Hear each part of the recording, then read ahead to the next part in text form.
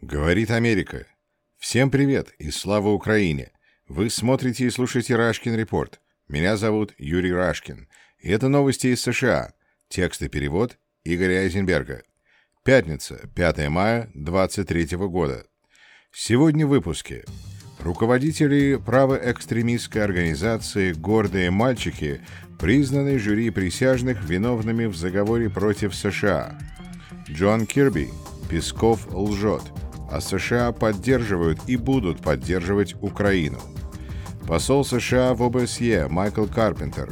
Россия совершает в Украине военные преступления, и самые тяжелые из них – насильственная депортация более чем 20 тысяч детей. Переговоры в Вашингтоне между министрами иностранных дел Армении и Азербайджана. Газета «Нью-Йорк Таймс» о кандидатуре нового председателя Объединенного комитета начальников штабов. Жмите лайки, подписывайтесь на Рашкин Report в Ютубе, ТикТоке, Телеграме, Фейсбуке, Мастодоне и Инстаграме. Ну и, конечно, следуйте за мной в Твиттере. Ну а мы начинаем.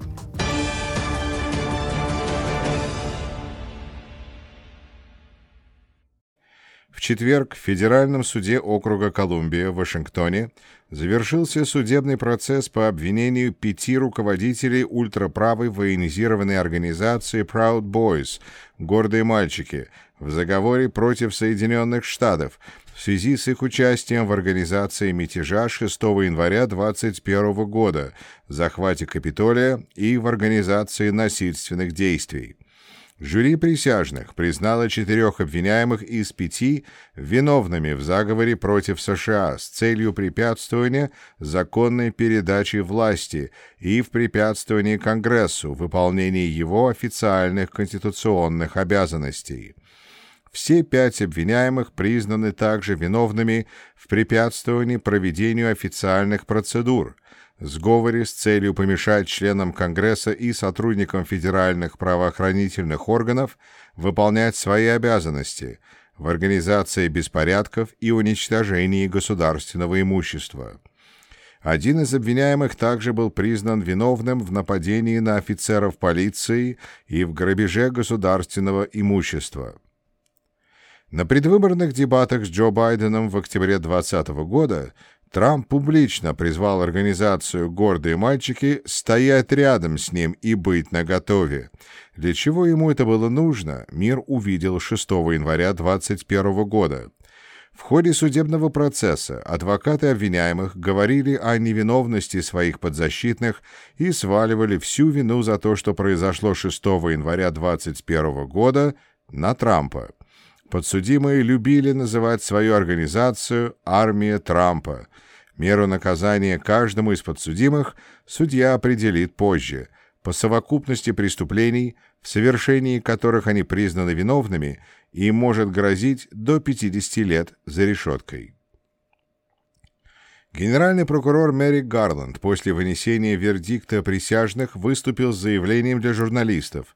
Он, в частности, сказал, цитата, «Сегодняшний вердикт ясно показывает, что Министерство юстиции сделает все возможное для защиты американского народа и американской демократии.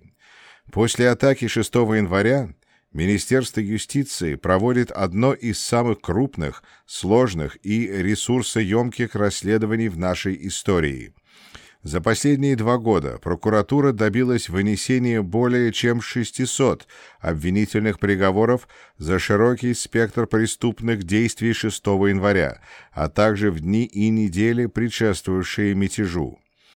А теперь, после 3 судебных процессов, мы добились осуждения лидеров гордых мальчиков и хранителей клятвы за подстрекательский заговор, в частности, заговор с целью противостоять силой законной передаче президентской власти. Наша работа продолжается. Конец цитаты. В четверг на брифинге в Белом доме координатор по стратегическим коммуникациям Совета национальной безопасности, адмирал в отставке Джон Кирби, назвал пресс-секретаря Путина Пескова лжецом, а его заявление о том, что Украина по указанию США атаковала при помощи дронов Кремль с целью покушения на Путина, ложью. Адмирал Кирби, в частности, сказал, цитата, Я даже не буду пытаться оценить, почему этот человек говорит то, что говорит, или что за этим стоит. За последние несколько дней мы также видели, как Россия продолжает запускать десятки ракет и боевых дронов по территории Украины, поражая дома мирных жителей и убивая невинных украинцев, включая покупателей в супермаркете. Россия продолжает вести жестокую войну против украинского народа, и мы намерены продолжать поддерживать Украину, защищающую себя, украинцев, защищающих свою страну от этой агрессии. В том числе, как вы видели ранее на этой неделе, мы предоставили еще один пакет помощи в сфере безопасности в рамках полномочий президента на передачу вооружений. Конец цитаты.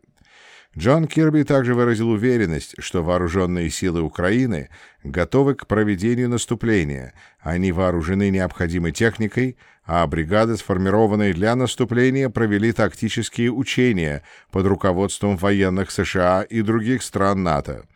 Отвечая на вопрос одного из журналистов, Кирби сказал, что решать, когда будет предпринято наступление, будет только президент Украины. Посол США в ОБСЕ Майкл Карпентер провел брифинг для журналистов в связи с публикацией очередного отчета в рамках московского механизма ОБСЕ в связи с военными преступлениями России в Украине. По иронии судьбы, механизм, в рамках которого ОБСЕ проводит расследование российских преступлений против Украины, называется «Московским», поскольку был учрежден в Москве в 1991 году на конференции ОБСЕ по человеческому измерению. Этот механизм определяет параметры работы специальных миссий ОБСЕ, создаваемых в связи с нарушением гуманитарного права. Майкл Карпентер, в частности, сказал, цитата, «Российские войска совершили много ужасных преступлений в Украине, но разлучение детей с семьями, их насильственная депортация в другую страну и последующее усыновление или перевоспитание совершенно незнакомыми людьми – одно из самых мерзких и отвратительных преступлений. Думаю, само собой разумеется, что ни одно правительство не должно совершать преступления против детей, но делать это еще и с целью уничтожения их национальной идентичности, чтобы проложить путь для захвата территории одного государства другим, это просто бессовестно». Конец цитаты. Майкл Карпентер сказал, что нижняя оценка количества украинских детей, насильственно депортированных в империю зла, путем обмана и шантажа, отнятых у родителей на оккупированных территориях, 20 тысяч человек. В отчете ОБСЕ, который процитировал Майкл Карпентер, в частности, говорится, цитата, «Российская Федерация не только неоднократно явно шла против наилучших интересов украинских детей, но и отрицала их право на свою идентичность, право на свою семью, а также право на свое сознание, совесть и религию, право на здоровье и право на свободу и безопасность. Насильственная депортация детей и их насильственное удержание на территории страны-агрессора является военным преступлением, нарушением Женевских конвенций и имеет признаки преступления против человечности». США очень серьезно занялись организацией переговоров о мире между Арменией и Азербайджаном. Там, где империя зла поджигает огонь войны, необходимый ей для того, чтобы держать и Армению, и Азербайджан в качестве своих заложников, США занимаются реальным поиском урегулирования. В Вашингтоне в течение нескольких дней проходили переговоры между министрами иностранных дел Армении и Азербайджана с участием государственного секретаря Тони Блинкена, который по окончании переговоров сделал следующее заявление. Цитата. «На этой неделе я принимал министра иностранных дел Азербайджана Джейхуна Байрамова и министра иностранных дел Армении Арарата Мирзаяна для проведения двусторонних мирных переговоров в Национальном учебном центре международных отношений имени Джорджа Шульца. После интенсивной и конструктивной серии двусторонних и трехсторонних обсуждений стороны достигли значительного прогресса в решении сложных вопросов. Обе стороны продемонстрировали искреннее стремление к нормализации отношений и прекращению давнего конфликта между двумя странами. И Армения, и Азербайджан в принципе согласились на определенные условия и лучше понимают позиции друг друга по нерешенным вопросам. Я предложил министрам вернуться в свои столицы, чтобы поделиться со своими правительствами мнением о том, что при наличии дополнительной доброй воли, гибкости и компромисса соглашение вполне достижимо. Они будут продолжать пользоваться полной поддержкой и участием Соединенных Штатов в их усилиях по обеспечению прочного и устойчивого мира. Конец цитаты. 30 сентября истекает 4-летний срок службы на самом высоком посту в армии США, председателя Объединенного комитета начальников штабов, у 4-звездного генерала Марка Милли.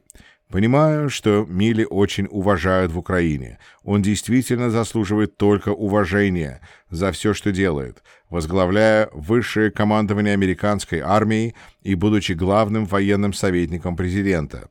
Номинированный на этот пост Трампом, Милли оставался верным присяге и стране даже в самые тяжелые минуты, когда Трамп предпринял попытку государственного переворота.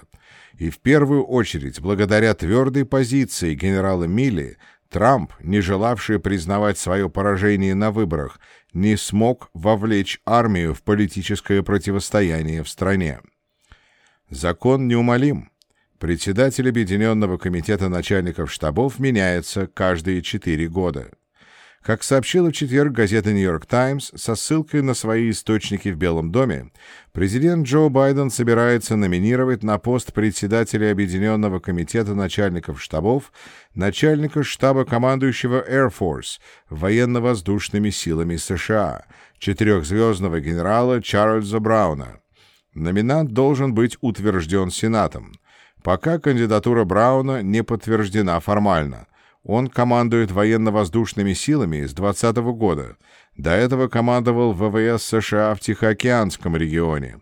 Был также заместителем командующего Центральным командованием США, в зону ответственности которого входят Ближний Восток, Центральная Азия и часть Южной Азии.